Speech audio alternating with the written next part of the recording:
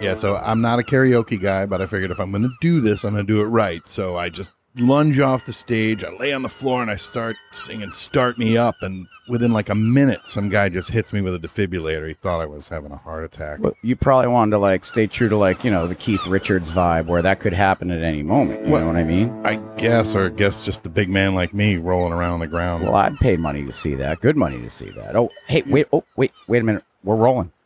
All right, well, let's roll.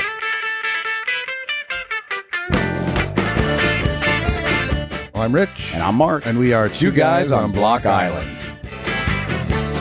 What shall we do with the shotgun sailor? What shall we do with the shotgun sailor? All right, listeners, before we get going and introduce our guest, I would just want to make a quick technical note. You may hear a bit of background noise. It is a particularly swampy day here on Block Island. So normally we have the windows open, but today what you might hear is the air conditioner in the background because it's just too damn hot. Yeah. So anyway, apologies for that, for our less than professional audio quality, possibly. Anyway, whatever. Okay, today on our podcast, we have a guest that I have known for over 20 years. He is not a resident of Block Island. Normally, we like to tell stories about, you know, Block Island and all that. We will do some of that. But he's one of the most interesting people I've ever met in my life. And he's a great conversationalist, a great guy, and he's also my new boss. And we're talking about Maurice Raymond, who is the lead singer, a.k.a. Mick Jagger, in the world's most dangerous tribute to the Rolling Stones, The Blushing Brides. Maurice, how are you?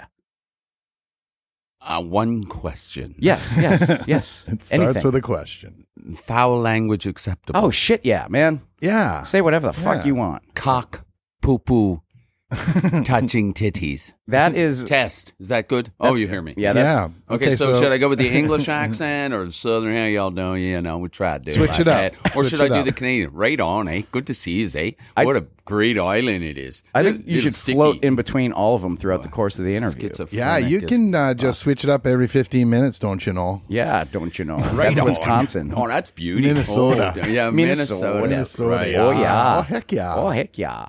Maurice, I'm your boss?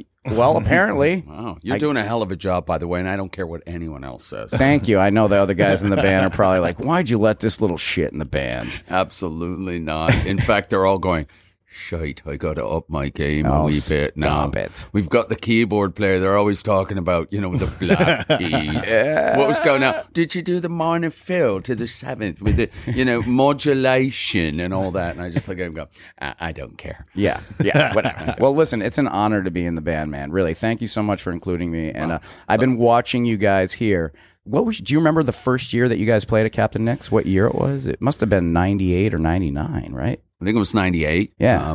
There was an agent, Bob somebody. Bob Bob Belial. Belial, who is, God rest his soul. Yes. Or if you believed in God, God rest his soul. If not, he's back to the universe. He's back to the universe. Yep. And he booked us here. I got to tell you, the first time he told us about Block Island, I went, I'm sorry, what? He said, yeah, I got a great gig for you. It's on Block Island. And I went, do they pay money? Or did he say in Block Island? A lot of In guys say Block that. Island, It's in yeah. Block Island. It's in Block Island. So we showed up, and then he said, you got to take the ferry. And we went, oh, Jesus, where's this leading us? But I think we had trapped. we had like a Stephen Wright moment that once we got on the ferry and we came over, this was just the oddest, most lovely, most kooky throwback. It looked like, New England in the 1950s. Yeah. Trapped, it was like its own little Like in a little Jurassic snow globe New or England. something, yeah. So that gig was your beginning of Block Island. The first one, and it was quite interesting insofar that it was really muggy. I remember that. And they put us in these rooms with shared bathrooms. Oh, at the High View at the time. At the High View, Right. way down there, and there were these little beds that had plastic sheet coverings underneath the sheets, which were really weird because you sweated profusely through the night. Well, they put those on special for you guys. Right, well- those aren't normally there. Yeah, musicians pee the bed a lot, It's the Yeah, thing that not we all do. of them. No, I know the keyboard players Well, I do. do. Oh, yeah. Yep. Keyboards and frontmen. Yes. They're so full of themselves. They should hand out Depends at the beginning of the gig. Again, it goes to the modulation. Modulations, man. How was the trip? It was a pisser. I can. Yeah. So you come over and you stay at the Highview. And We then- stayed at the Highview, and it was just a delight. And then we met. I think the owner was Mike Finnemore, yes. Mike Finnemore, Yeah. who is probably one of the most interesting characters that I've ever met in my life. Completely. Apparently, he owns everything, and but he wants to just stand out there and rent bicycles and scooters. Well, they say never leave your foundation. Without That's a what doubt, you know, he is. it's, That foundation is Yeah. like that's Camelot. He's built that. There's castle walls, and he's been there forever. Yes. and I just look and go, I know where Mike is. Yeah. Now he owns the Highview now, but when you stayed there, it was still an inn. It was an inn, yes, but a lot of it was people who worked on the island Oh, okay, as so well. it had already I think, kinda there's this transformed. other dynamic that you have on Block Island where you have a lot of people coming either from Eastern Europe or, the Caribbean that work here Yeah. and things like that. Or Pawtucket. Well, I don't want to make it sound too glamorous. kind of is a little Eastern European, but we would all every year as we came back, we would all ponder what the next. Were they from the Ukraine? Were they from Russia? We would, we would even lay Right, bets to say, what do you think? Romania? So that was always an interesting. But that Highview had all those people, the shared bathrooms, and I could not believe after doing because when I started to come here, I'd been. A touring musician for 20 plus years already. I could not believe that I went, oh, this is fun. Right. I like this. Shared bathrooms, plastic on the bed. Yeah. I did that in 1978. Right. I don't think I want to do that again. But there's something about this place that just the crowd, too, the captive audience kind of aspect to it, where people can kind of look around and go, I can do anything here, can't I? Yes, and sometimes that's a good thing. Sometimes that's a bad thing. Very much so. Very Yeah. much so. So that aspect was great. And as things went on, we just kept playing and playing and playing until last year. The Right. C until- word. That was the only summer you've Right. missed since 1998. Yeah. But we'll get to that. But Do you ever come out? Do you extend your visit beyond your performance dates, or do you ever come just on vacation now, or do you still just come out when you perform? The first 12 years were just the weekend. Right. And we would play the 2 nights and leave. And then I had a gal pal partner who suggested that, why don't you see if we could extend that? And you and I discussed it. that's right. And saying, why don't we do back-to-back weekends? See if that works. Now, we weren't sure that was going to work. Right. We said, let's get, throw it against the wall, see if Oh, it it sticks. works. It worked. Yeah. It works. It Yeah. worked Yeah. really well. Yeah. So because of that, I've been staying here for the last 8 or 9 years. I don't remember. how Yeah, long. it's Something like that. something like that. During the week. So I've really become acclimatized to Oh, the that's- whole so Block it's- Island feel. So you come out, you do your Friday, Saturday night gig, then you get a little 5 days to enjoy and just be a guest Yes. on the island. Well, basically, I give all my money back to Block Island Exactly. yeah. because to stay here is fucking expensive, you bastards. It's like winning at the casino and you get comped. Yeah, They yeah. know they want you for one more Yeah. day to lose it back. Yeah. That's right. They keep, Yeah, well, you know yeah. what they say. If you get them at the table long enough, they're going to give it back. Right. Yeah. Well, that's Block Island, man. The house always wins. House always wins. Yeah. And- But yeah. what are you now that you're out here and you're doing your week vacation? What do you like to do? What tell us, like, what's your average week or your typical Block Island week now like these days? Man, I got to tell you, I'm the biggest fuddy-duddy, straight. I am nothing like my character on stage, that I'm like Mick Jagger meets Peter Wolf meets James Brown meets George Carlin. Or I was once described by a group of Rolling Stones fanatic fans, the Shadoobies. They Okay. actually come here sometimes. Yeah. One person was trying to describe the frontman of the band that they were all watching at their Shadoobie get-together, and he said, he's like a Chippendale dancer, Mick Jagger, and George Carlin all wrapped into one, I would agree with that. which is That's a kind fair of, summation. It's kind of weird, but not horrible. Maybe take you it. should do a performance with just the Chippendale outfit on. I was thinking better. about doing the whole The thing little with, bow like tie. the what's his name from the SNL thing, and do the whole dance with the little lead. Chris Farley. Chris Farley and Patrick Swayze. Just please don't make the rest of the band wear Yeah, that. somebody is wearing the tights. I'd Paul. It's going to be Paul. It's got to be Paul. No, Paul's too good looking. I want That's someone true. who looks worse than You got me. like the God. tearaway pants and in yes. between songs. Yeah. All right, ready for some fun? And Yeah. whoosh, off come the pants. So to answer your question, what do? I get up, I stretch, do a little bit of yoga, and then I go to the beach. Yeah. What beach do you like? We just go to Crescent Beach. We just go about halfway down from the pavilion. Yeah. We sort of set our little,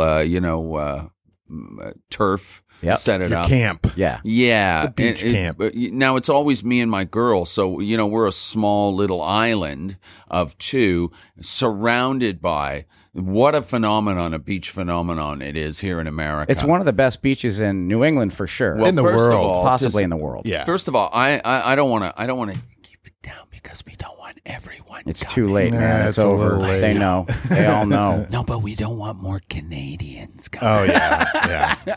They're too polite. There'd be too much. Hi, how you doing? I'm just going to put my tent over here. Okay, great, good. You don't want that because the Americans are kind of like they're very interesting people. You Territorial. Americans. Very territorial. Yes. Very. It's about me. Yeah. There's far less natural communalism. They're not, sort of Right. They're first off out of the gate. Now they're wonderful people. I love Yanks. I've been coming down here for 45 years doing gigs, and I love them. People say to me sometimes I'm a little bit hard on Facebook about the political realities of America versus Canada, but I love them for their eccentricities. But the one thing that I find is there's a lot more internal tribalism, very, that family, is like, fuck off, this is mine, that kind of deal, or don't come over here. Or they're a little bit sort of where Canadians will go, oh, no, that's fine. Oh, yeah, sure. And they'll give you that look like, what?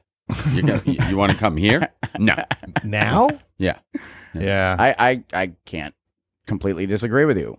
I do think that our year-round community, though, one of the reasons I love it here is because they're a little more along the lines of the it takes a village attitude. Right. I wouldn't doubt it. the local- I I wouldn't should- doubt I it. should have briefed you before. Rich is one of our year-round residents. Well, that's 100% right. I'm not talking about the Yeah, year-round no, I know what because you I mean. know a few of them. I've met a few of them over the years. I'm Very sorry. charming people. No, they're Yeah. eccentric and delightful. Yes, much more like Canadian, I would say. I would say that they're because it is a sort of you have to sort of count on each other if you're here year round in some ways. I in wonder, some I wonder regards. if the political shit really hits a fan if we could secede and Canada would adopt Block Island. oh my God, imagine if we became part of Canada. Maurice, you could leave here. I mean, you could live here. The beer's so much stronger. I don't know if you guys can handle it. It's just way too much for your delicate palate with what your peepee Budweiser drinks. And all. Oh, I found that out man, the hard way. now you're too. really shitting on America, man. You're Can I? It's not Can I? Dissing really Budweiser. beer, is Can it? I tell you my 1 minute Canada trip? Yeah, And story? I do don't it. drink. So I venture my own. I think it's the only time I've ever been. I went to Canada. My Yes. wife's from Minnesota, so we went up to Fort Francis. I think it is. in Manitoba. Yeah, right in the middle. Oh, coldest spot on Lord. the coldest spot I've ever been in my life. Yeah. But I was so excited because I was under 21 and drinking age is 18. So I can't wait to get up there. Yeah, that's our claim So to fame. yeah, it was awesome. It was just great. Get them drinking young. Yeah. So I think I'm, trying to. I'm young. I'm on a budget. I'm living off of my summer Finn's money or whatever, and so I'm ordering Budweisers the whole night. And then the guy goes, "Wouldn't you like to try something a little, stronger?" Like I think they had a Molson Black, Sure. at the time. Sure. And I was like, "Well, I'm trying not to be on a budget." He goes, "Well, you're drinking imported beer the whole night. You could be drinking." I then thought the- I was being like, Then the light bulb goes out. yeah, Oh, I was like, "Oh yeah." you're not in Kansas Yeah. anymore. So then I had a blast with the strong beer up there. That was fun. Yeah, that'll knock you on your ass, apparently. Like, we used to have a beer called Brador in Quebec, which was, I think it was almost like 6%, whereas most beers are like 2 or 3. yeah, at so most. what was your life like growing up in Canada? Where did you grow up? Where are you from originally? I'm originally from Montreal. I grew up there. I'm half French Canadian and half Irish, but I grew up in a multicultural neighborhood in Montreal, which is very diverse and very multicultural. About 50% of the population is French Canadian. The rest is, Greeks, Italians, Jews, of, different sort of Eastern European backgrounds. A huge Hasidic population in the neighborhood where I grew up, which was called Outremont. Interesting. Which is an area in Montreal that's just north of the center of the city. Montreal is basically an island, like Block Island. Maybe that's why I like it here so much, because I grew up on an island. And there's a mountain and it basically runs down, and there's the St. Lawrence River opens up around this island. And I lived on the north face of it. Which was at the top of the mountain, there's rich French Canadians. On the other side of the mountain, there's rich Anglos.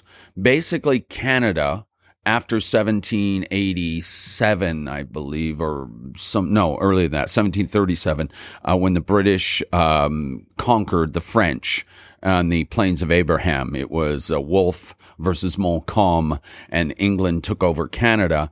What the thing that was odd about it was that everywhere else the British went, they completely wiped out the previous colonial masters.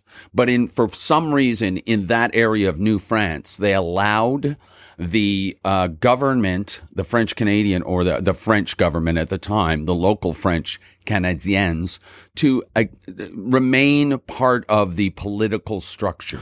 Okay. So what this did, but there's a byproduct of that. What that caused was, over many years, for them to assert, the French Canadians, to assert more power within, which created a conflict until the 1960s and 70s, when we had that distinct society battle of language, and we had the FLQ, which is the Fédération de Libération du Québec, which were terrorists. Like, they put bombs in mailboxes, and they kidnapped James Cross and Pierre Laporte and assassinated Pierre Laporte. And our great Prime Minister, Pierre Elliott Trudeau, put the War Measures Act in 1969. So I was a young lad. I was 12, and there were tanks in the streets of Montreal. Wow. And growing up. And that was so Montreal's a very interesting cosmopolitan European sort of flair to it. But because the English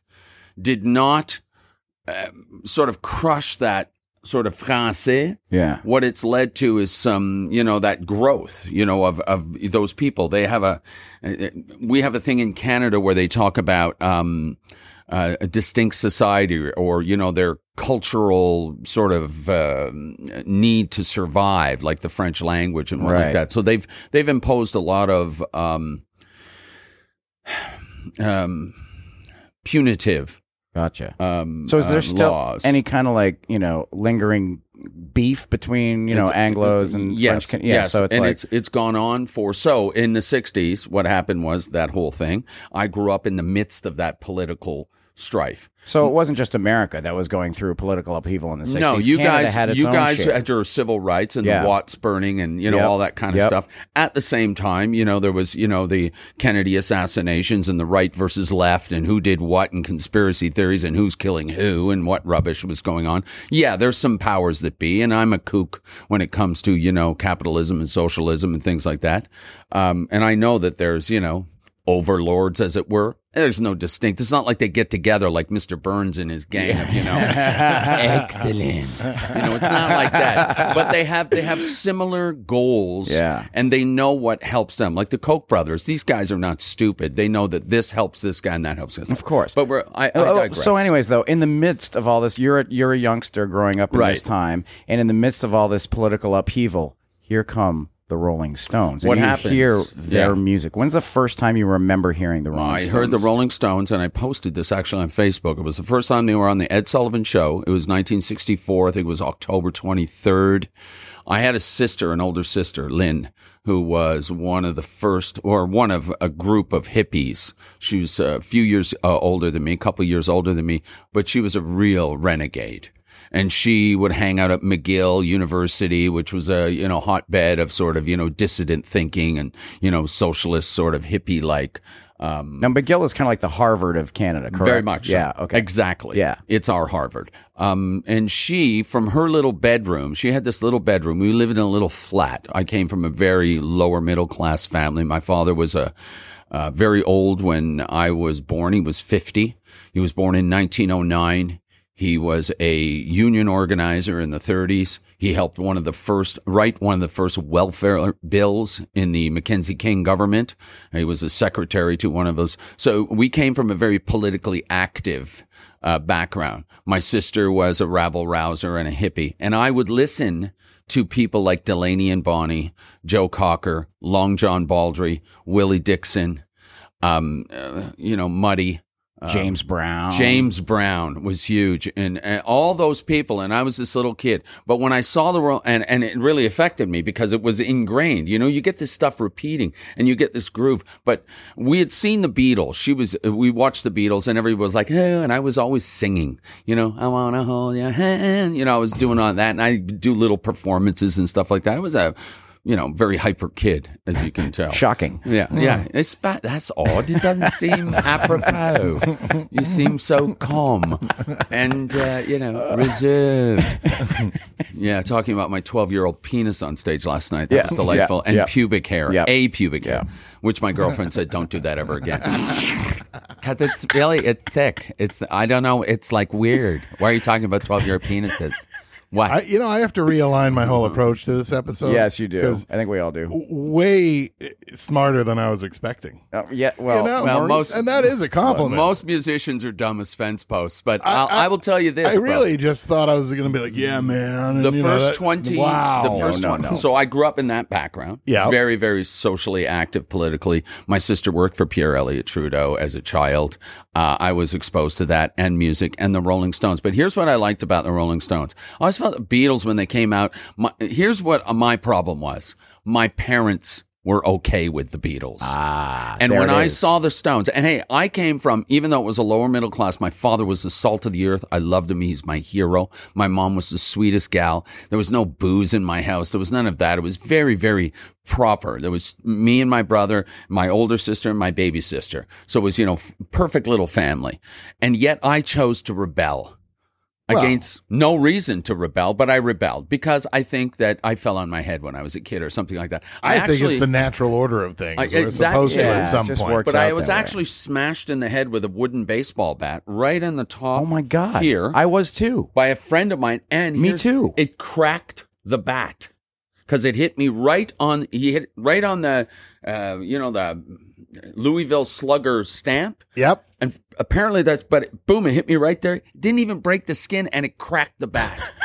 Well, that's... And that kid looked at me and went, okay, we're good. Yeah. Oh, wait, it was a fight. It wasn't a mistake. Well, it was sort of a fight. Okay, He's kind of like, he's going back and forth. He just swung the bat like as a joke, but it hit me. And he was like, oh my God. But the fact that it cracked and that I didn't go down, he's like... He was like, that didn't knock him down. You win, buddy. But I didn't even realize. It didn't even hurt. Wow. I just went, what? What the hell happened? So you think that has a spot? Something to do with the fact that you... No, but it's a good story. It's a great story.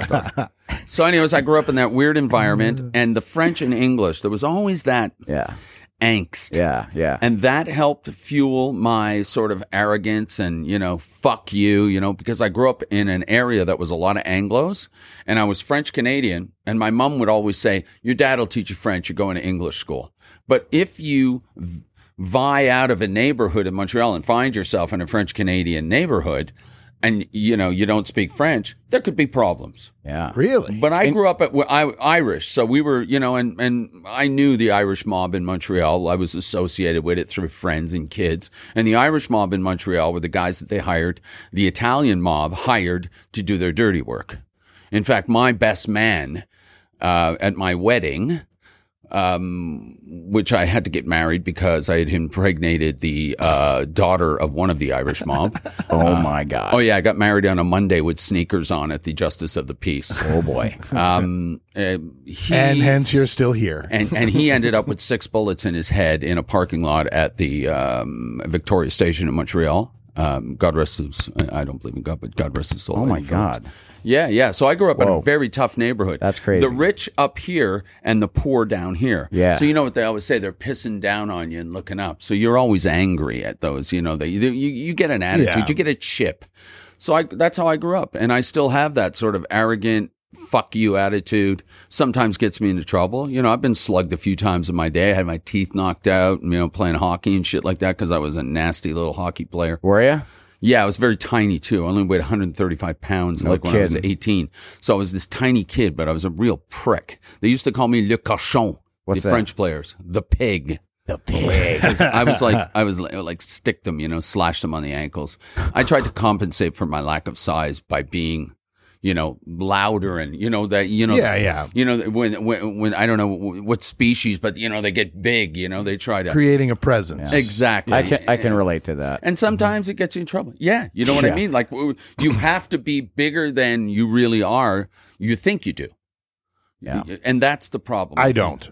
No, you've got that. You've got it on lock. But you You're actually good. have the I opposite. was going to say, I do have the opposite problem. I'm the guy that the little angry guy targets. Yeah. when he I have a wants to son yeah. just like you. He's 6'3" and 220 and built like a brick shit house, and he's constantly being challenged. Yeah.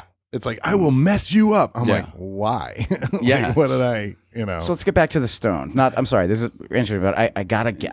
We to will the, end up somewhere in some gutter. But go ahead. Gotta get to the root of this. So when did you heard the Stones? You fell in love. You ended up becoming a Stones guy, not a Beatles guy. Yes, And then very much so. at what point? So you started playing in bands, I assume. When did you start singing? When did no. When did I was your always performances? I was always singing on street corners or in the park. We had this park called JFK Park, which was a swimming pool and just a hang around park for my era of hippiedom sort of hash dealers. And Yeah. I was a hash dealer. Yep. That's what I did. From a young kid, I sold hash and smoked a lot of hash. Yep. And it kind of kept my ADD down. You Yeah. know? It kept me even. Yes. And we would sit around and we would sing, and we had factions in my neighborhood. You either were a Stones blues guy, or you were a Led Zeppelin, which was a little more heavy, or you were a Grand Funk Railroad, or you were there was these weird factions. And there was a kid, Fern Bowie, who was this black kid who was a great little guitar player, and he had this little band that he played with. So he was a little bit younger than me, and I hung around with these toughs, like I said. And one of the toughs was this kid named Stevie Glassberg, who was this guy was as foul as the day. He could be as foul as day as long, sweet but foul. Like he was very overbearing. Shut up, do it. It's like the little kids were like, okay. And we were passing by. Like I was always singing. Everybody knew I sang. And everyone knew I liked the Stones, but they had this little band. So they were in this garage, this little single, sort of one floor little square garage that we have in Montreal. Kind of like Chicago has the same ones. Odd, the way Montreal sort of buildings are. They're interesting. They're unique, but there's some place like Chicago that have it as well. Huh. So it's a little square, one thing garage, and they're literally a garage band. And they're and they're playing. And we walk by, doing our tough, hey, what's going on? Shut up, fuck you. And Stevie says, and everybody in Montreal calls me Morris. Morris. Yes, Okay. because of my mom. Okay. Because she's Irish, but from England, and she's Morris. No Maurice. No Maurice. No, and not Maurice, like how the French can say it was Morris. So let Morris sing. And I was like, oh, crap, no. But anyways, I sang with those guys, and I think we did like Jumpin' Jack Flash or something like that. And when you walk up to a microphone for the first time, I guess a lot of people get freaked out, but I didn't. I almost looked at it and went, give me that fucking thing. It was like the ultimate power. Yeah.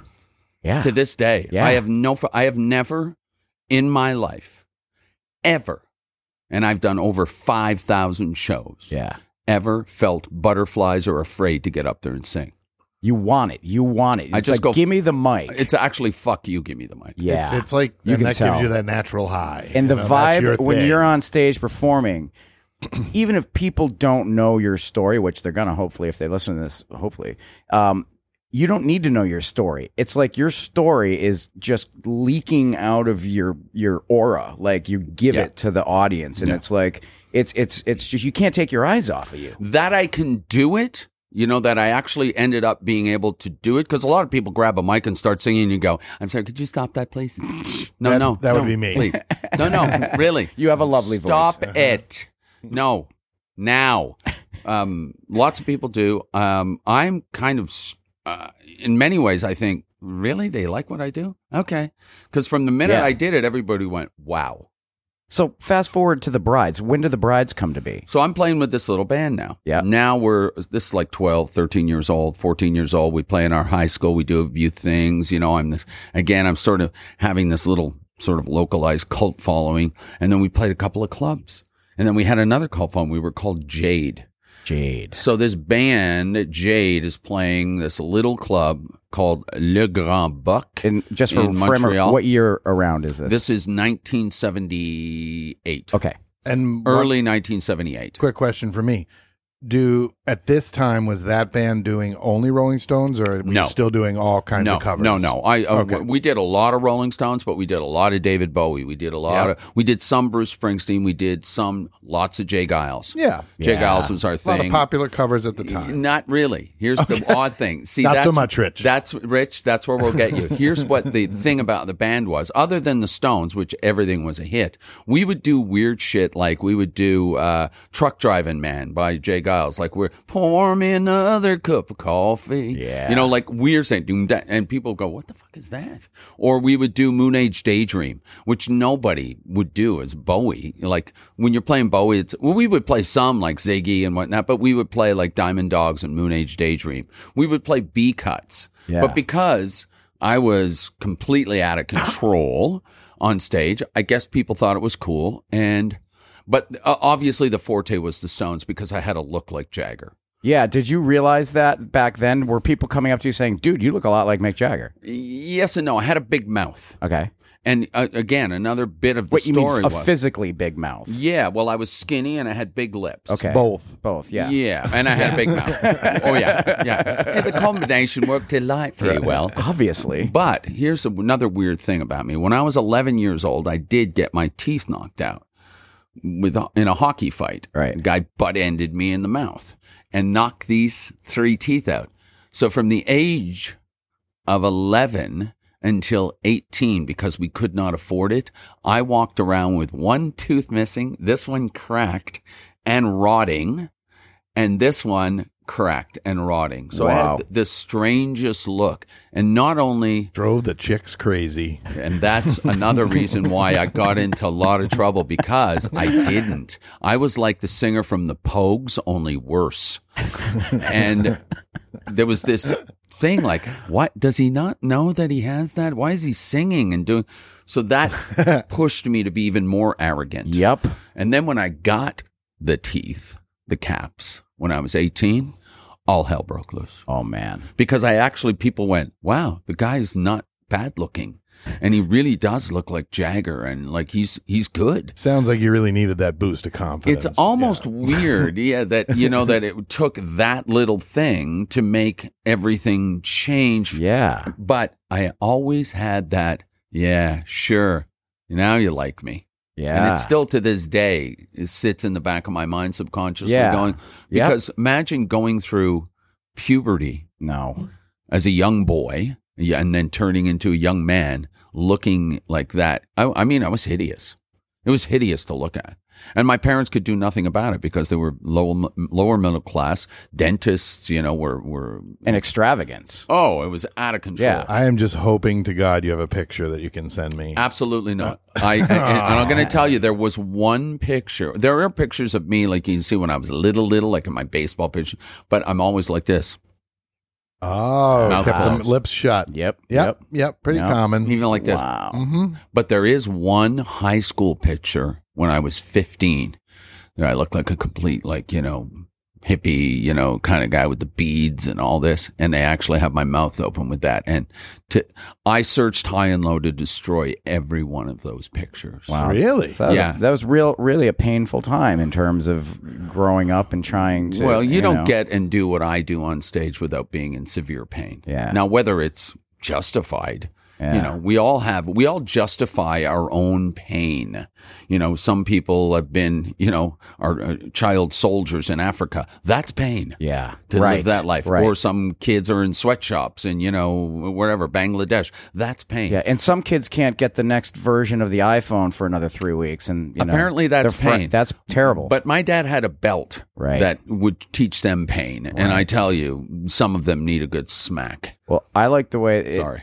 No, that's fine. You've turned pain, though. You turn pain. That's what artists do, I believe. One of the things artists do is you take pain and you turn it into something beautiful.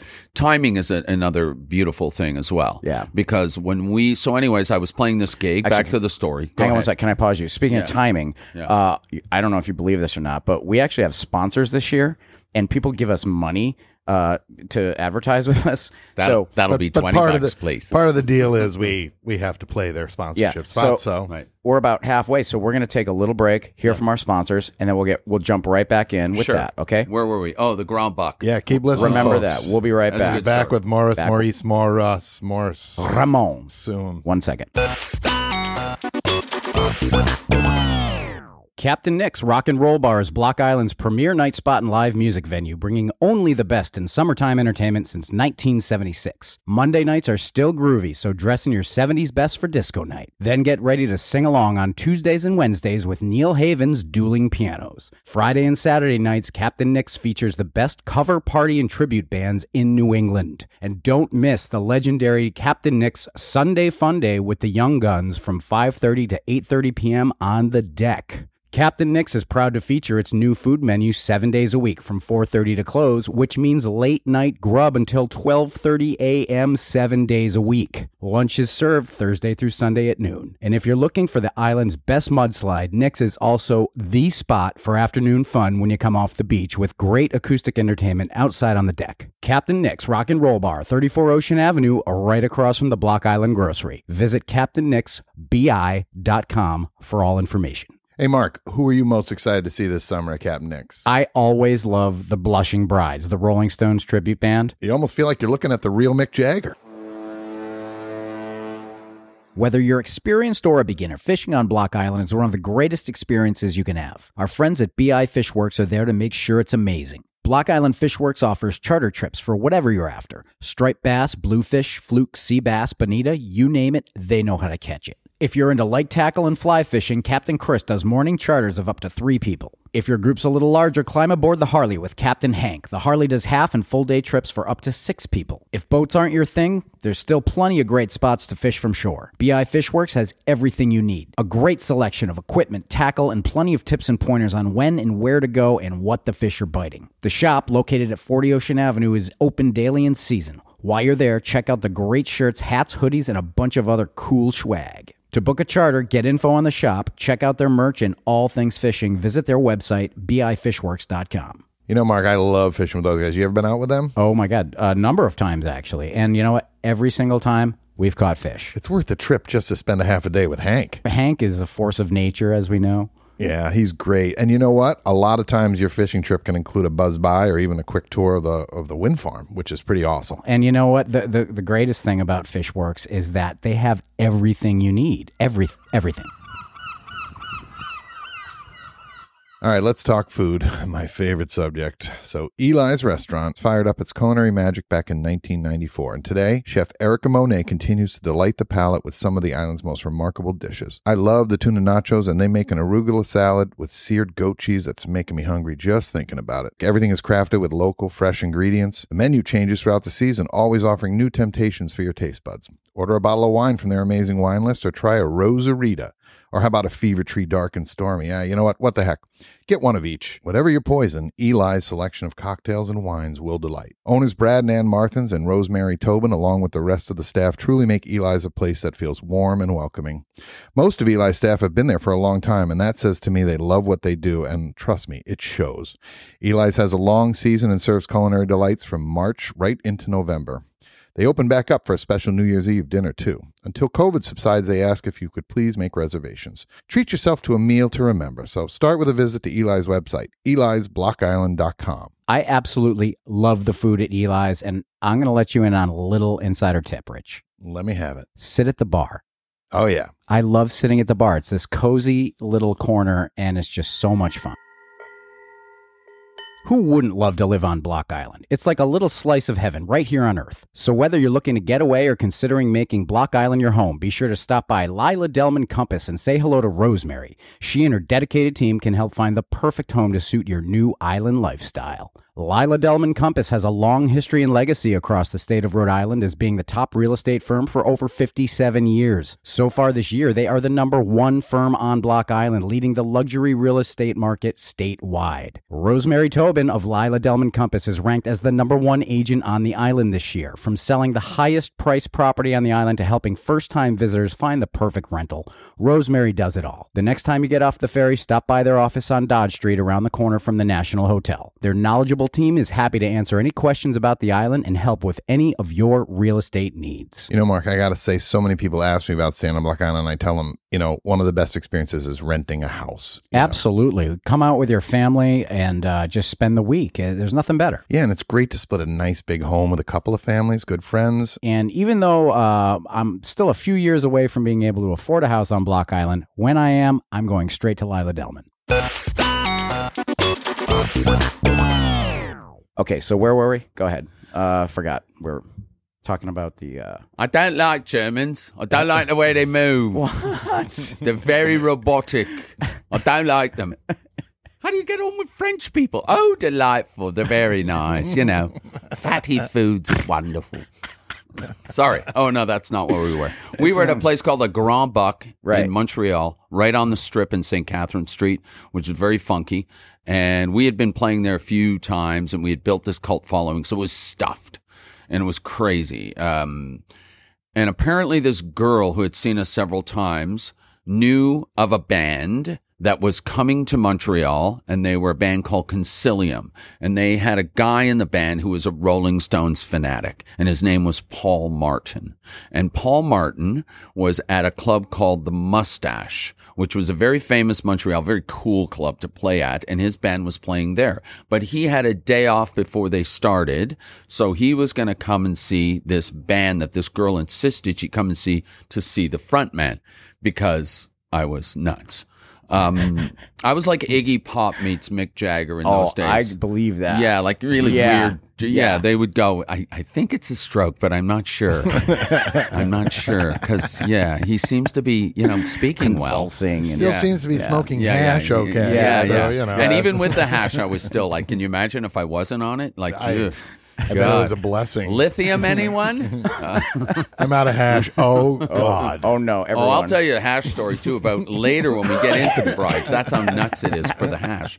So, anyways, this guy shows up, and we play the show, and he walks up to me, and he looks just like Keith Richards, circa 1972. He even had the little patch of blonde on one side with the, that sort of big hairdo. You know the picture of Keith that says, patience, please, drug-free America comes first, where he's all smacked out. That guy walked in, and I went, oh, shit. It's Keith. And I thought, oh, my God, this is it. I'm going to meet the Stones. And I see him walking up, and this is what came out of his mouth. Hey, how's it going, eh? I'm Paul Martin. Right on. And he stuck his hand out. And all he said to me, I swear to God, he said, I want to make a band with you. And I went, I'm sorry, what? What is that accent? Because Ontario Thank people. God you didn't say baby. Yeah. Ontario people have this kind of really, right on. Oh, beauty, eh? Get your 2-4, eh? Right on. Get 2-4 is a case of 24 beer, apparently. I don't know. I don't drink. Get your 2-4, eh? Right on. Let's go party. So he handed me a business card, and he looked like Keith Richards, even though he sounded odd. And I took it, and I looked at it, and it was a manager's number, Gord Nickel. And he said, call me. I want to make a band with you. So I was just a street thug selling hash and playing with this little band. And I thought, I'm not going anywhere. So, I dropped out of high school. Well, I didn't drop out. I got kicked out of high school. Sorry. I guess I should be honest. Is this, are we in the safe nest? We're in a Can safe we- zone. yeah, You you can- can- no one's this going to is a hear safe this, right? space. No, I was nobody booted. listens to I was this. booted out of high school in grade 10 because I beat up where I punched in the face the vice principal Oh, man. because for no reason. How many people want to do that, though? Yeah, well, I did it, and I did it. It was stupid. But nonetheless, I got kicked out of high school, and I was a hash dealer. And I thought, what am I going to do? I mean, with my life. And I had this wonderful girlfriend, Lucy Cleary, whose family were Irish mob people, but she was delightful and wonderful, and I loved her to death. And she said, you should give him a call. And I did. And a week later, I was on a bus to Kingston, Ontario, which is a small town right in between Montreal and Toronto, met his manager. He picked us up, and I brought Lucy with me, and we went to see them play in this little club somewhere in Ontario. I think it was Trenton, Ontario, and it was packed and stuffed, and I jumped on stage. They played their show, and they were a fantastic band. Yeah. Like compared to my band, which was like a punk band, like Jade was like kind of very punky and messy and not tight. These guys were like pros. They had their own PA. They had a truck. They had a manager. They had all kinds of stuff. I was like, oh. And he said, yeah, Paul's going to get you to come up there at the end, right? So, yeah, he'll call you up. And I waited and waited. And at the end of the night, he says, yeah, we got this guy from Montreal, and we want you to meet him, and he's going to be playing with us. And I came up, and he started Satisfaction. And it was the first time I'd heard Satisfaction played the way I thought Keith Richards could play, because Paul Martin was as good at playing Rolling Stones, Keith Richards guitar. He was the first guy I ever met that talked about open tuning, first of all. Yep. And this was back in 1978, so nobody would talk about, nobody had a clue. Nobody even knew that's bar what Keith bands. was doing. No, nobody They did. didn't even, but they're he like, did. how does he get that sound? And Paul Martin he was a collector. So before bootlegs were fashionable, he had 134 bootlegs. So he was one of like 5 people in the world. And in those days, you would have to mail out to get them. And you had these weird, underground magazines that you would read to find them and stuff like that. He had 134. Wow. Stones bootlegs. Wow. Like he had everything. Like it was like, Please tell me that collection's still together somewhere. yes, Do you have it? no. The hard He part. doesn't even let me touch it. Are you kidding me? Paul is still with us. He still has it. It's still... He sold some of it he needed some money, but he has the most important pieces. Wow. Yeah, he has. He was he is to this day a remarkable chap, and he's my partner, and he will always be my partner, even though he finds that very distasteful to have to live with because I'm such a cunt. But he knows it, and we're attached at the hip, DNA wise. Is he still your guitar player in the Brides? Yes and no. Okay, gotcha. Paul played in the Brides was the originator of the Brides, he and I. I joined his band Concilium. Gotcha, And we great. went right out on the road. We played 287 shows in 1979. Wow. Was I tired? Road dogging Wow. it. You were road dogging it. We were road dogging it. Again And- now, still doing lots of different covers, or had you started to hone in on the Rolling Stones? Well, here's the thing about the Brides. The Brides was never the Brides is a long, twisted story. I hope we've got time. Yeah, we let me got just time. ramble. Go. Okay, so we start playing shows. We do basically what my other band did, Jade. He was a cover band, Concilium, but they did weird stuff. They did Your Mama Don't Dance and Your Daddy Don't Rock, and he also did Cheap Trick, and then he did Burton Cummings, Stand Tall, like weird stuff, and Aerosmith, like Dream On, but brilliantly. They could do anything, these cats. So I joined this band, and we started playing Stones, Springsteen. We did Prove It All Night. We Yeah. did Adam Raised a Cain. Oh, wow. We did stuff that was outside the box. We did Chimes by Jay Giles live Blow Your Face Out. You ever want to hear a tune that is a remarkable live tune? Chimes by Jay Giles. I don't think anybody knows that song, but when we heard it, we went, because we had a B3 player. Yeah, of course. Keyboard player.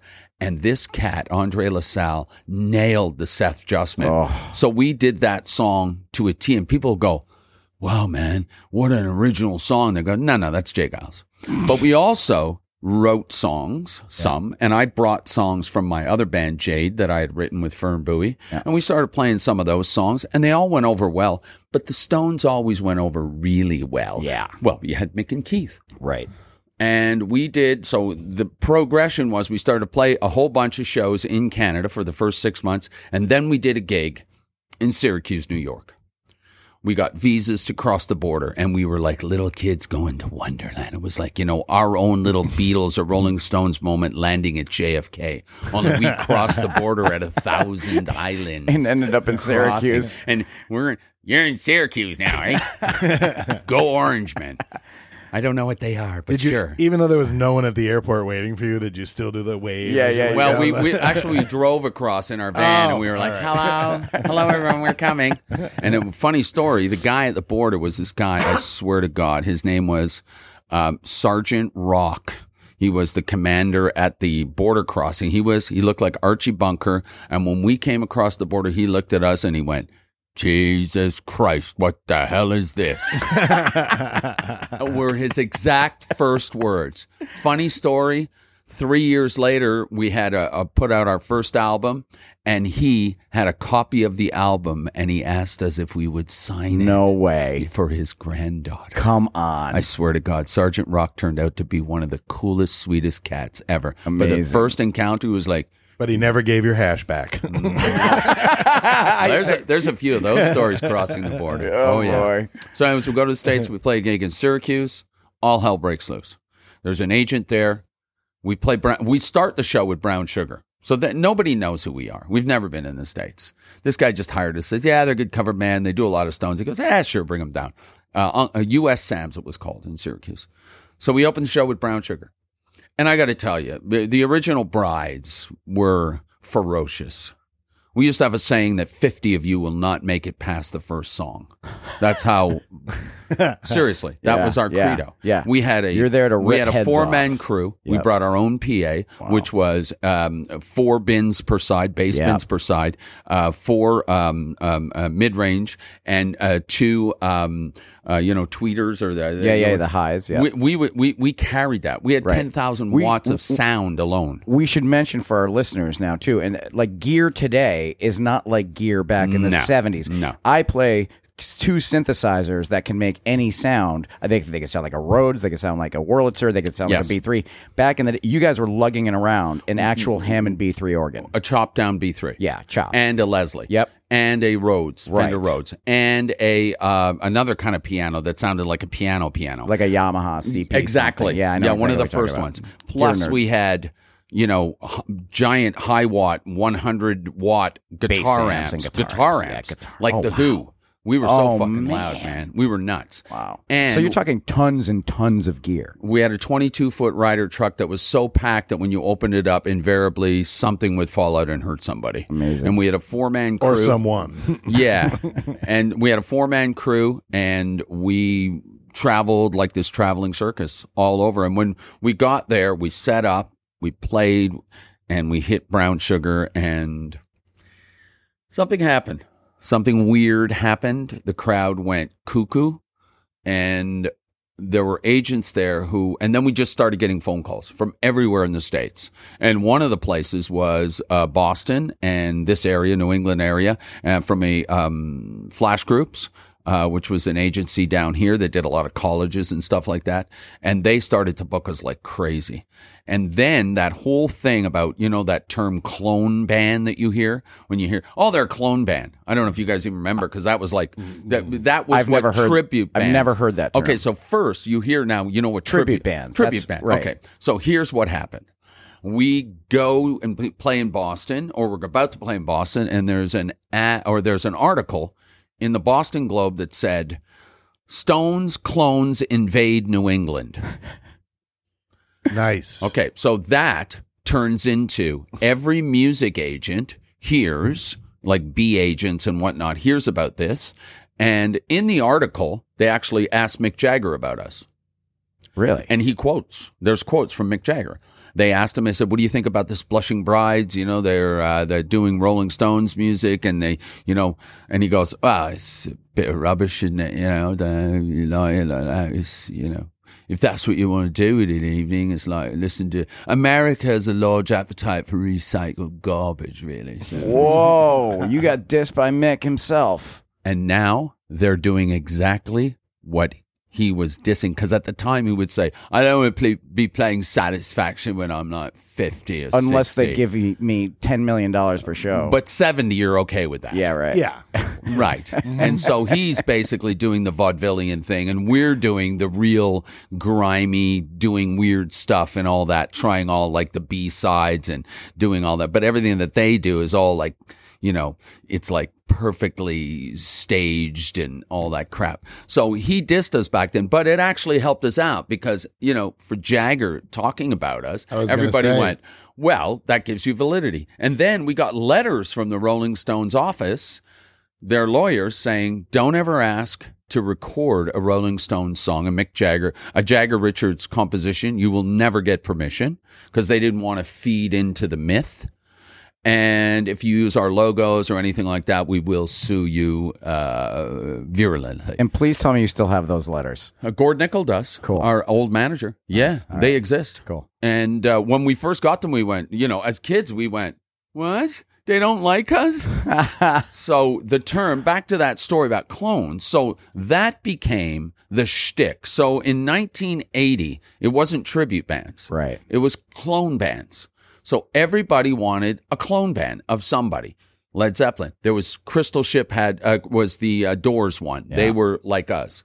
Physical Graffiti. Physical Graffiti is one of the early ones as well. I think they're like 81 or 82. Led Zeppelin. The Machine. The Machine came much later, though. Okay. The Machine were like around 85, 84. Okay. I say much later. It's like 3-4 years. It's like, Well, it spanned almost, well, not quite a decade. Yeah. At the time, it took forever. Yeah. Yeah. So the Machine, well, a funny story. The Machine sound man, God, what's his name? Howie Rose I broke up with the Brides from 1980, the end of 1982 until early 1984 for a year and a half. Because we had a long story. Whatever. Yeah, stuff. And Howie stuff Rose, happened. I played with a band called the Lonely Boys in the States. And Howie was the bass player, and he's from the Machine. No kidding. Yeah, he's a great guy. So Great guy. but you guys are one of the original, if not the original, tribute band.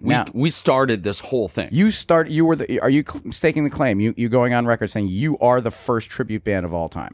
We're the first clone band. See, there was band. Beatlemania, which was a Broadway thing. Oh, right. Yeah, that's right. There was there was a band before us doing Stones in Toronto called Hot Rocks, but they never left Toronto. They played Stones, and apparently they were good. They just played Stones, but they were a local thing, and they were okay. And there was another a band in Montreal called Silk and Steel that I went to see when I was like 14 years old, and they did a version of Midnight Rambler that was ridiculous. The guitar player's name was Murph, and I thought, he actually had a capo on and he was playing it in the proper. And I thought, oh, that is crazy. That is so good. I want to do that way. Because we were doing it a little bit different. We didn't know, Fern didn't know about, my first guitar, about the open tuning and stuff. So we did it, but I compensated for it by being just nuts. Yeah. I would just be crazy. To this day, when we do Midnight Rambler, that is that whole midsection where you bring it down and it's an extended thing. Yes. Is that kind of what? That's Blushing Brides. Yeah. That's purely Blushing Brides. Okay. Now, we took the seed from the Stones. Right. So, to get back to our story, the tribute band and the clones, and then what we did as the Blushing Brides was, which nobody else did. Everybody else learns, because of the Paul Martin thing, we're going to go circle back around to the bootlegs. Yep. We learned about live performance by playing lots of shows. Okay, 10,000 hours is a minimum you need on the road, grinding it out. If you don't have that, you're not a musician. I don't care who you are. You can spend as much time in your bedroom as you want, jerking off and playing to, Van Halen or whatever. You're never going to be a real musician. Do you have to do both at the same If you can accomplish well, You know what? if I'm you already, can I'm jerk already off. sure I I'm mean, not going to be a Rich, musician. Rich, if you so can do both of those, Yeah. okay, you will let you in the club. I got a guitar, Rich. I'll loan it to you after. And you can Nice. Okay. Get back to me on how that works And out. some Windex. And Windex, Just yes. Yeah. paper towels. Yeah. And that. So Paul Martin had all these bootlegs, and we would listen to them incessantly, and we would hear all this weird stuff. Like there's so much weird. The Stones are such a weird live band because 90%, okay, not 90, 70% of the time they suck. Yeah, I mean, They're awful. ragged. They're ragged. They're messy. They don't sound good. Part of it is the bootlegs. Themselves, the way they're recorded. Correct, You get right, a board, recording or something, or someone's holding some weird shitty tape recorder, and it's, I was going to say the whole bootleg collection had to originally be on cassette. It was vinyls. Oh, Vinyls and some cassettes. Like, there was this underground trading thing. There was a guy in Boston, this guy Rooster, who had a bunch of stuff. There was a couple of guys in Europe. And There was a guy out here, Jimmy Gritman Jr. There was two Jimmy Gritmans, and he big bootleg guy. The dresser, no clothes in the dresser, just drawers of at least the top drawers of just the cassettes lined up. Paul has a wall of basically albums. Yeah, he gave me a ton of Bob Dylan bootleg stuff. Yeah. Really neat. I mean, those were the days when bootlegging was really bootlegging. Like, Yes. it's like you were. It was if you got caught, it was Yeah. you get kicked out, and And there was no else. tiny tape recorders. You really, literally had this. Oh yeah, big shoebox. It was like that thing. small period of time Yeah. when people would go bootleg movies, like the Seinfeld. Yeah, Get it? yeah. It was great, but the ending was you cry, and then this woman comes on and dances, and you cry again. Yeah, you could always tell the bootlegger it's a summer concert. And he's the only guy in a trench coat. Yeah, 'cause right. He's got the thing. the whole setup under his jacket. So you took a lot of performance cues from these bootlegs and incorporated them. We did, specifically the 1973 tour. Okay. Which is Bed Spring Symphony, Brussels performance. Apparently, the reason that there's such a good recording of it is because the Stones were banned from playing in Germany that year, and they did a radio show which was broadcast into Germany. Okay. And that's where Bed Spring Symphony came from and Brussels Affair came from. That's apparently the story. I could be wrong. That's what we all believed back then. We thought it was cool. Yeah. But anyways, those recordings from that tour were our Bible. Yeah. So we took that, especially with the Mick Taylor aspect of him, Keith Rich being a rhythm guitarist and Mick Taylor being a soloist. That is not what they are now. Now they are weavers. Yeah. Ronnie and Keith weave, guitar weave and all that. Yeah. And Chuck Leavell holds down the fort. Right. So, but back then it was a true rock band. Yeah. Two guitars, bass and drum. Yeah, there was sax. Yeah, there was somebody playing piano all the time. But that was that and that beautiful soloing over the top of Mick Taylor that was elegant and He was the best. Without a doubt. He's the best. The most underrated, underappreciated, delightful, technically and tastefully playing guitarist that just everything he does. There's nothing, his vibrato and the way he plays is stunning. He's spot on all the time. It's just stunning. So what now what size venues are you guys playing at when do you hit a peak and when you do, how big does this thing get? How big does the Blushing Brides get? So the Blushing Brides got to about 280 to 250 shows a year until 1982. We're playing venues that range from 200 to 2,000. We're playing the Springfield Civic Center. We're playing little arenas in Worcester and things like that, big theaters. It's really, really quite popular, and we're doing very well, and we're making lots of money. So you made a decent living, or would you a very good living, or so the band grossed yeah in 1980 $787,000. Wow, which is an enormous amount of money in those days, especially for a working musician. We did again that 80. I think we did 260 something shows. And we grossed that much in 1980, and I made $125 a week. Oh no, you fell victim We all to did. like the We all classic did. manager scams? Oh, yes. Man. And I was beaten and broken from playing so long and singing out of my range. Yeah. I did all those shows basically like if you were playing piano with blisters on 5 of, your 10 digits. Yeah. And every time you hit it, it hurt. Ugh. And taking anything you could get, like any kind of acetaminophen or without taking heroin or anything like that. Right. Advil, I've probably taken 100,000 Advil pills in my life. Wow. Just to get through the performance. So I get to the point where I don't feel the pain so I can push through it. Right. And being part of the band now that we've just started to tune down half step. The reason we never did it was Paul Martin said, sonically it takes away from the what the original intention was, because you have to play in 440 and that's the way, because you can't play those open tunings and, have the ringing sensation. I went, they're 2 little elastic bands in my throat, dude. Yeah. Okay. And it's either he may not be wrong completely, but at the same time, it's like, well, do you want to continue doing the gig or not? Because we did, and I lived in a lot of pain, and I was in. After a while, especially the first 4 years, I started to feel like I was just being used. Yeah. As the chimp with the fez hat. I say dance, jokingly, monkey, dance. without a doubt. $125 a week. Yeah, we got $20 a day on the road. Yeah. But so what? Yeah. I was on the road with an original band for a while, and we were in the middle of, I don't remember, Colorado or something, and my road manager, I go to get my $10 a day per diem, and he goes, the manager said I wasn't supposed to give you that anymore. I was like, and he was a good friend of mine. I was like, look, Dave, you're giving me that $10 right now. What year was this in? It's early 20 years ago.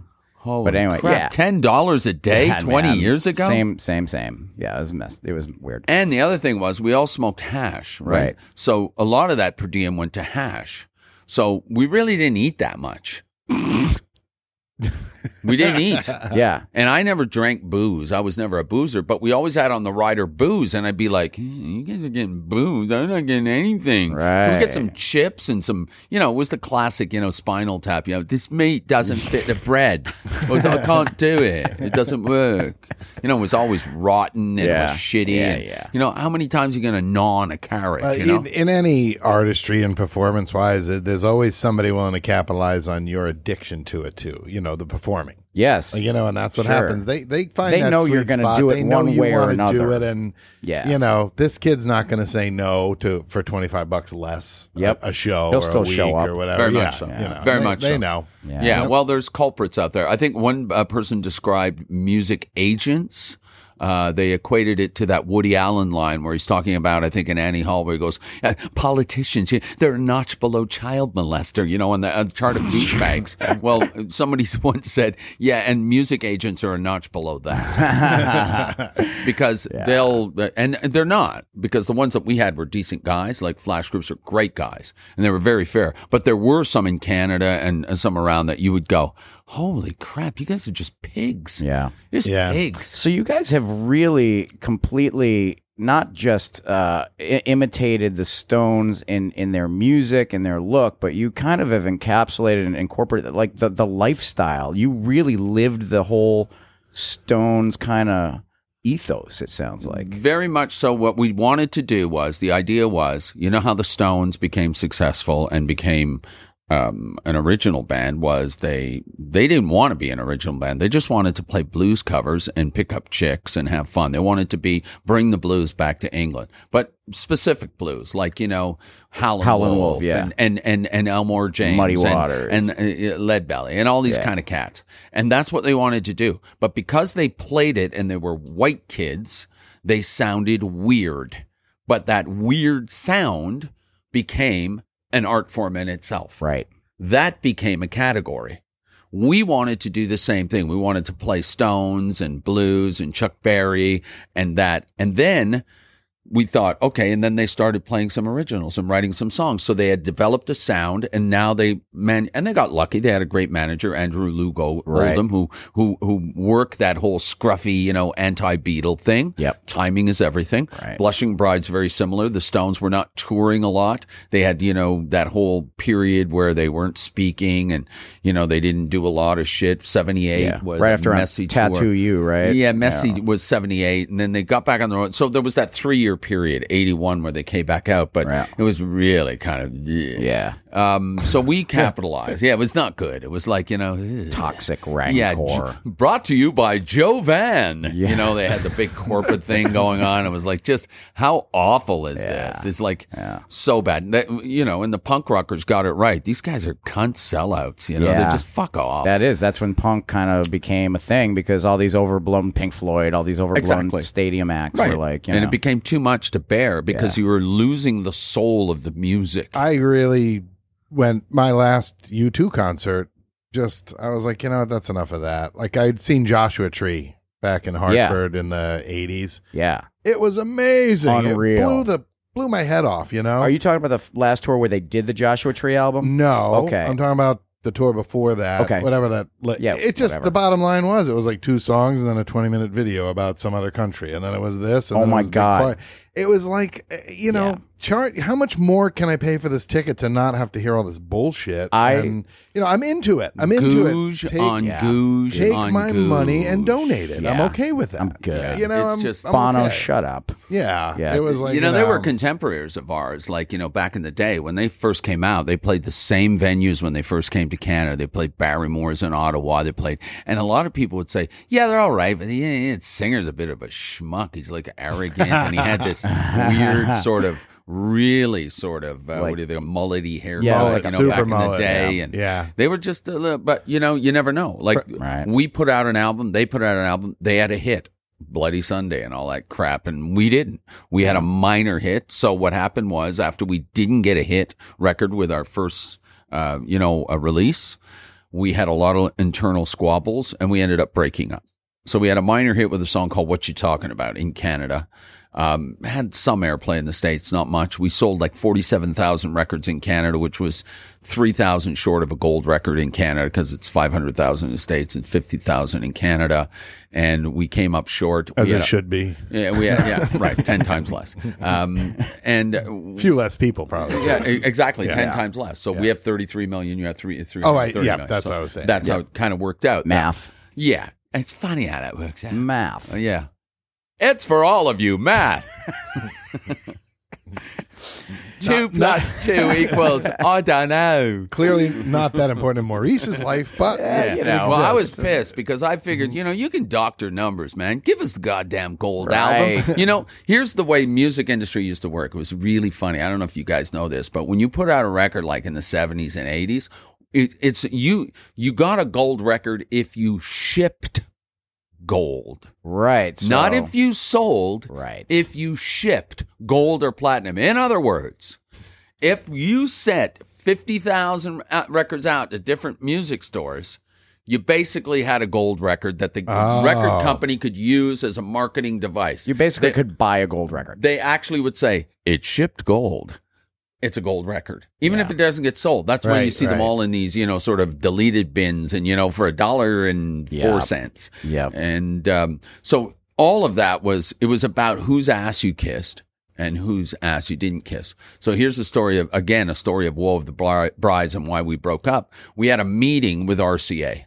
When we got signed by a guy named Andy Nagy. One of his claims to fame at RCA was he helped in signing getting Elvis from Sun Records to RCA. That was one of his claims to fame. He was a much older man. He was like in his 70s when we came across him. And he signed us. He and I became friends. And he thought, man, this kid is awesome. His last act at RCA was to sign the Blushing Brides. And I thought, wow, this guy's great. And then he retired. And that was it. And then we got the lawyers on us from RCA. So that era changed of the guys who really cared about the music and were into, and now you were a product. So we had a meeting at Hotel Montreal, downtown in Montreal. No, Hotel de la Montagne in Montreal, sorry. and we had a meeting with all these RCA types. And they said to us, okay, we've got your product lined up. The biggest band at the time was Loverboy from Canada. Yeah. Yeah. Everybody's working for the weekend. But are they really? I wanted to take a baseball bat to them and just beat them to a pulp. But And don't hit him with that spot where it makes the bat break. No. Right, I never hit. I always had my bat. You know, the logo Yeah. inside. So they sit us down and they go, okay, so here's the how we're going to push this record. Here's what they're gonna package us. They're gonna package us. Right. And they said, okay, so we're going to dress you. You're going to have a certain look, you know, with those stripes and some spandex, and we'll get that whole thing going. And they went around the whole room and they said, okay, so everybody okay with this? This is how we're going to move forward with this. It was like this weird, surreal thing. And everybody else in the band, even Paul and James Green, who was a buddy of mine, who I brought to the brides from Montreal, they all went, yeah, it's fine. They were all like ready to go. We just want to be successful. And they got to me, and I just looked at them and went, fuck off. Fuck you. Are you nuts? What are you talking about? We're not this. That's not us. We're a dirty leather jacket wearing. And if you look at the bride's first record, unveiled, on the back, there's pictures and a promo picture. Everybody is dressed with the thing and the stripe. And I got a T-shirt and a leather jacket, and I'm like this. Fuck you. So you stuck to your guns. You didn't go for the. I had beat up fucking pro kids on and a fucking leather jacket, and the rest of them all like. I'm making a funny face with a big smile, like, you know, I'm Mickey Mouse. Hi. One of these kids is doing his own thing. Yeah, and that started the end of the original Brides. Yeah. So we released the first record. It did okay in Canada when we went, and then they put us on tour with Chilliwack. Chilliwack? I dare you, my American friends, to go look up Chilliwack. What's that? What is Chilliwack? Chilliwack is a band from Canada, from Chilliwack, British Columbia, who are lovely gentlemen, but completely the antithesis of the kind of music that we play. Their hit song was, "Gone, gone, gone, she's been gone so long, she's been gone, gone, gone so long, my girl." And then they threw me out prior to that, going, Yeah. That doesn't ripping jive. my shirt off, and so it was awful. And the tour basically failed horribly. And by the end of the tour, we were in Vancouver, British Columbia, beautiful big stadium, Pacific Coliseum. I turned to Paul Martin, and they wouldn't let us play any Stones. We can only play the original songs on our record, which I thought was insane. And I turned to Paul Martin and I said, play Brown Sugar. And I gave him the look. The look. I know the look. You know the look. Oh, yeah. I've seen the And look. he played Brown Sugar, and 15,000 people went nuts. Yeah. And we got our first encore, and we played Satisfaction. Nice. And they came into the dressing room, the Chilliwack people, after, and said, they went nuts. They went at us like you wouldn't believe, and everybody just kept pointing at me. It was him. It's him. Not me. The Chillouettes were not so chill. Yeah, not so They were chill. not chill because we upstaged them. Yeah. We made Yeah. them. How can you compete with that? Especially me and my forte, like and my heyday and my all your teeth. and all my teeth. Not only that, I was well fed at the time. We were on tour. They had delicious meals. Yeah, so the food got better. Sure. I Yeah. actually put on probably 8 ounces. Yeah, yeah. So I felt good, and I was, ready to go from that. And it all just fell apart. And by the time we got back, I told them, look, I can't do this unless I can be able to be free to do what I need to do. And they just went, no. And I said, okay, well, kick me off the tour. I don't want to be on it. And the rest of the band wanted to keep playing. And Paul said, if, they don't allow us to keep going, then that means RCA just signed you and not the rest of the band. And I said, well, I don't give a shit. And if that's the case, that's too bad. Wow. And I left. Well, good for you, though. I mean, your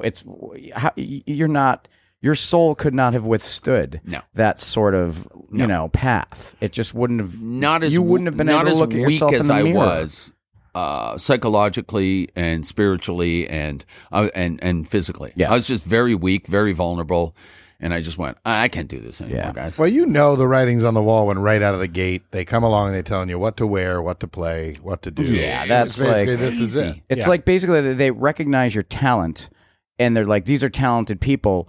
Let's take them in like little mold, clay. Let's mold them into what we think is going to sell, and It use was your the- talent and take it was away the height of that. Yeah. It was the what was the word? The clone band version of boy band now. You Yeah, know, very it much was so. the original, Assembled the bands. beginning states of So here's you- a product, and as long yeah. as we take these ingredients and do it exactly the way we The want. hair bands Yeah. of, the metals. There was the Bon Jovis, another Right. contemporary of ours, the Rat. same period. Yeah. Yeah. Rat, Cinderella, Yeah. Gagadinga, Bumba Right. Doomba, It's- Dee Dee Dee Dee. it's you know? like taking- right now it's K-pop is the big one. I Yes, think. Right. Yeah. That's another thing. Look, God, Maurice, you're amazing. We are getting I'm long-winded. We that's are all. getting speaking. Well, that's why I have to interrupt. So we are getting closer to the end here. Yes. So I'm going to fast forward if that's okay, and just Yes. come back to Block Island now. Oh, right. if Block that's Island. all That's right. what we came to talk We're- about in the first place. Well, Well, and you no. as well, We because want to hear there's a all about you. foundation, That's you what this know? was. But we do like to bookend it with a little Block Island Without a stuff. doubt. So, back here now on Block Island. Yes. Your tenure here at Captain Nick's has been going on well over 20 years, right? Yeah, this is 22 years now. Yeah. Tell us, in your opinion, how have you seen the island change over the course of the 20 years? Do you since want you've me to lie been- or tell the nope, truth? You tell you say anything you want to say. I understand it's the nature of, the capitalist society for everybody to profit as best they can on the wares that they have and the property that they have. And everybody has that right to life, liberty, and the pursuit of happiness. But the prices are scandalous as for rooms. It's insane. Yeah. I think that you're pricing yourselves out of the marketplace other than for elitists.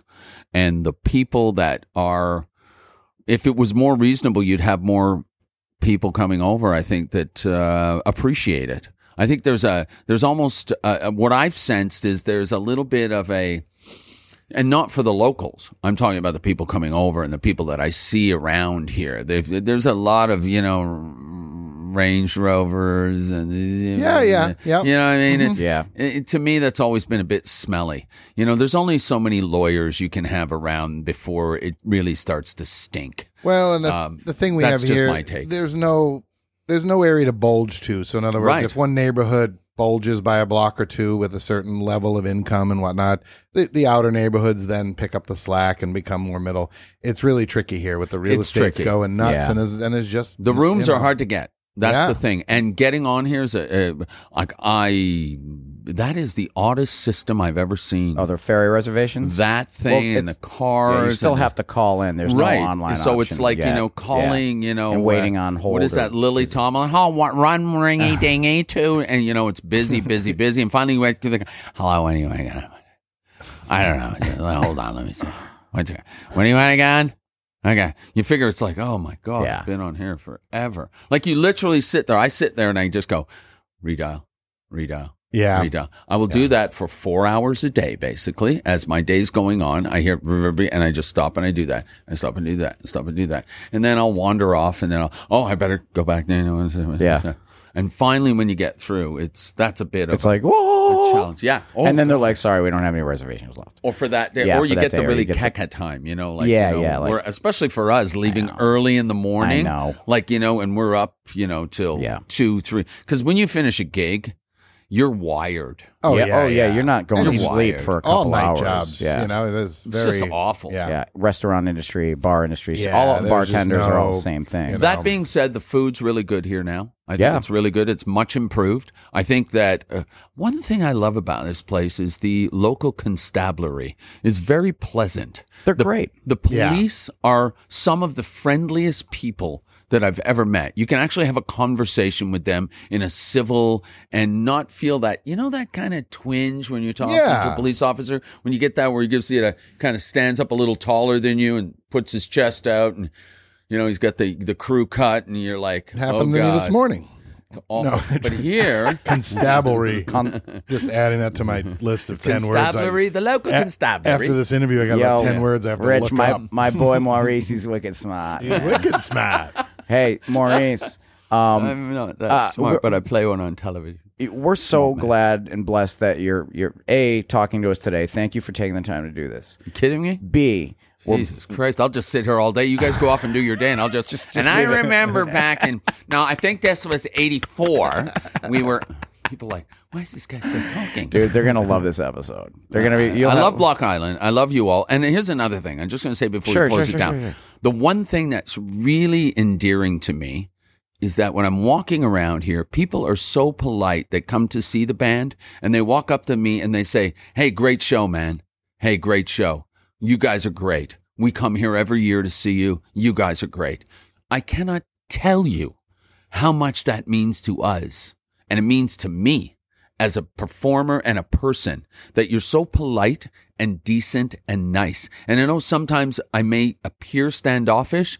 It's because unless I'm jabbering on and it's about the Mo show, as my girlfriend says, it's hard for me to be, but I cannot tell you how much I love every one of you that comes up and at least takes the time to reinforce what we try to do. We try to play honest, nasty, sweaty, sexual rock and roll. And it seems like you like it because we've been doing it for 42 years, so I can't thank you enough. It's the number 3 question I probably get about Nick's when I was working here. Oh, you working the door this summer? Oh, blah, blah, blah. And then, when are the Blushing Brides coming? When are the Blushing Brides coming? Right when are there. the Blushing Brides coming? And we miss Stephen Wright because he used to come every year. I don't know where he is. Stephen, we love you. And if you're listening to this, please come back. I won't touch you. It'll just be elbows. He'll be back. He'll be back. I promise you, Stephen. We love you so much, brother. I actually lectured him one day, and I think he got upset because I told him he should be putting up more shit. And why is he not putting up more shit? And I want to see him more. And please put up more shit. And he kind of looked at me and went, okay. And he walked away. He's like, I'm still not coming to Canada. Right, exactly. Maurice, you're an amazing human. Thank you again. Now, look, before we cut you loose to head off to the beach or whatever you're going to do today, we do this one thing with all of our guests we like to do. It's called the lightning round. Right. All right, we're just going to throw some stupid questions at you. And you're in first trouble. thing, I know. We probably, this could be better. You want to go first or me, Rich? I'll shoot. You ready? Yeah, go. Are you politically correct? Absolutely not. Do you like the name Charlie for a girl? Why not? Would you rather be royalty 1,000 years ago or just an average person today? Average person today. What is your favorite Rolling Stones song? Midnight Rambler when I perform it. That question would have been, what's your favorite Blushing Bride song? But right. It's a Rolling Stones song. I've just abducted it. Would you rather always be 10 minutes late or always 20 minutes early? Always 20 minutes early. Have you ever been to Africa? No. Polka dots or stripes? Actually, I'm going to hold on. Polka dots, but we're all Africans, just so you know. We're all from the Rift Valley of Africa. We're all black. None of us are anything else but African, just so you know. I've never been there, but my mother was from Africa because the first woman was African. So remember that, all you racist cunts out there that want to talk shit.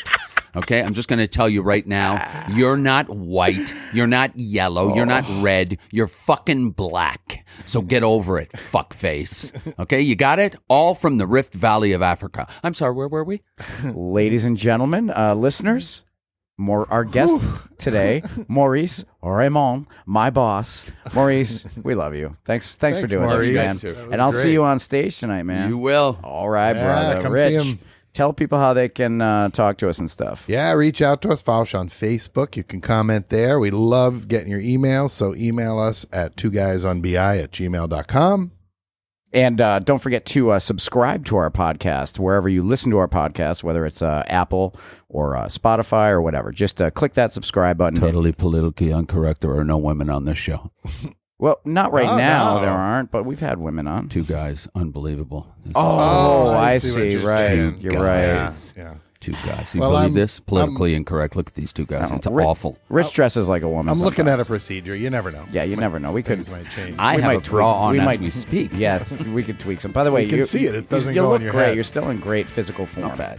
All right. Anyway, subscribe. Tell your friends, listeners, about our podcast, and thank you all for listening. Really, we appreciate it. We really do. Thank you so All right, much. we'll see you next week. All right. Hey, Rich. Uh-oh. I got that guitar. You want to try that Van No, Halen thing? no. Well, Wait. I don't know. How about Eruption? Maybe you could play Eruption. That's disgusting. What shall we do with the drunken sailor? What shall we do with the drunken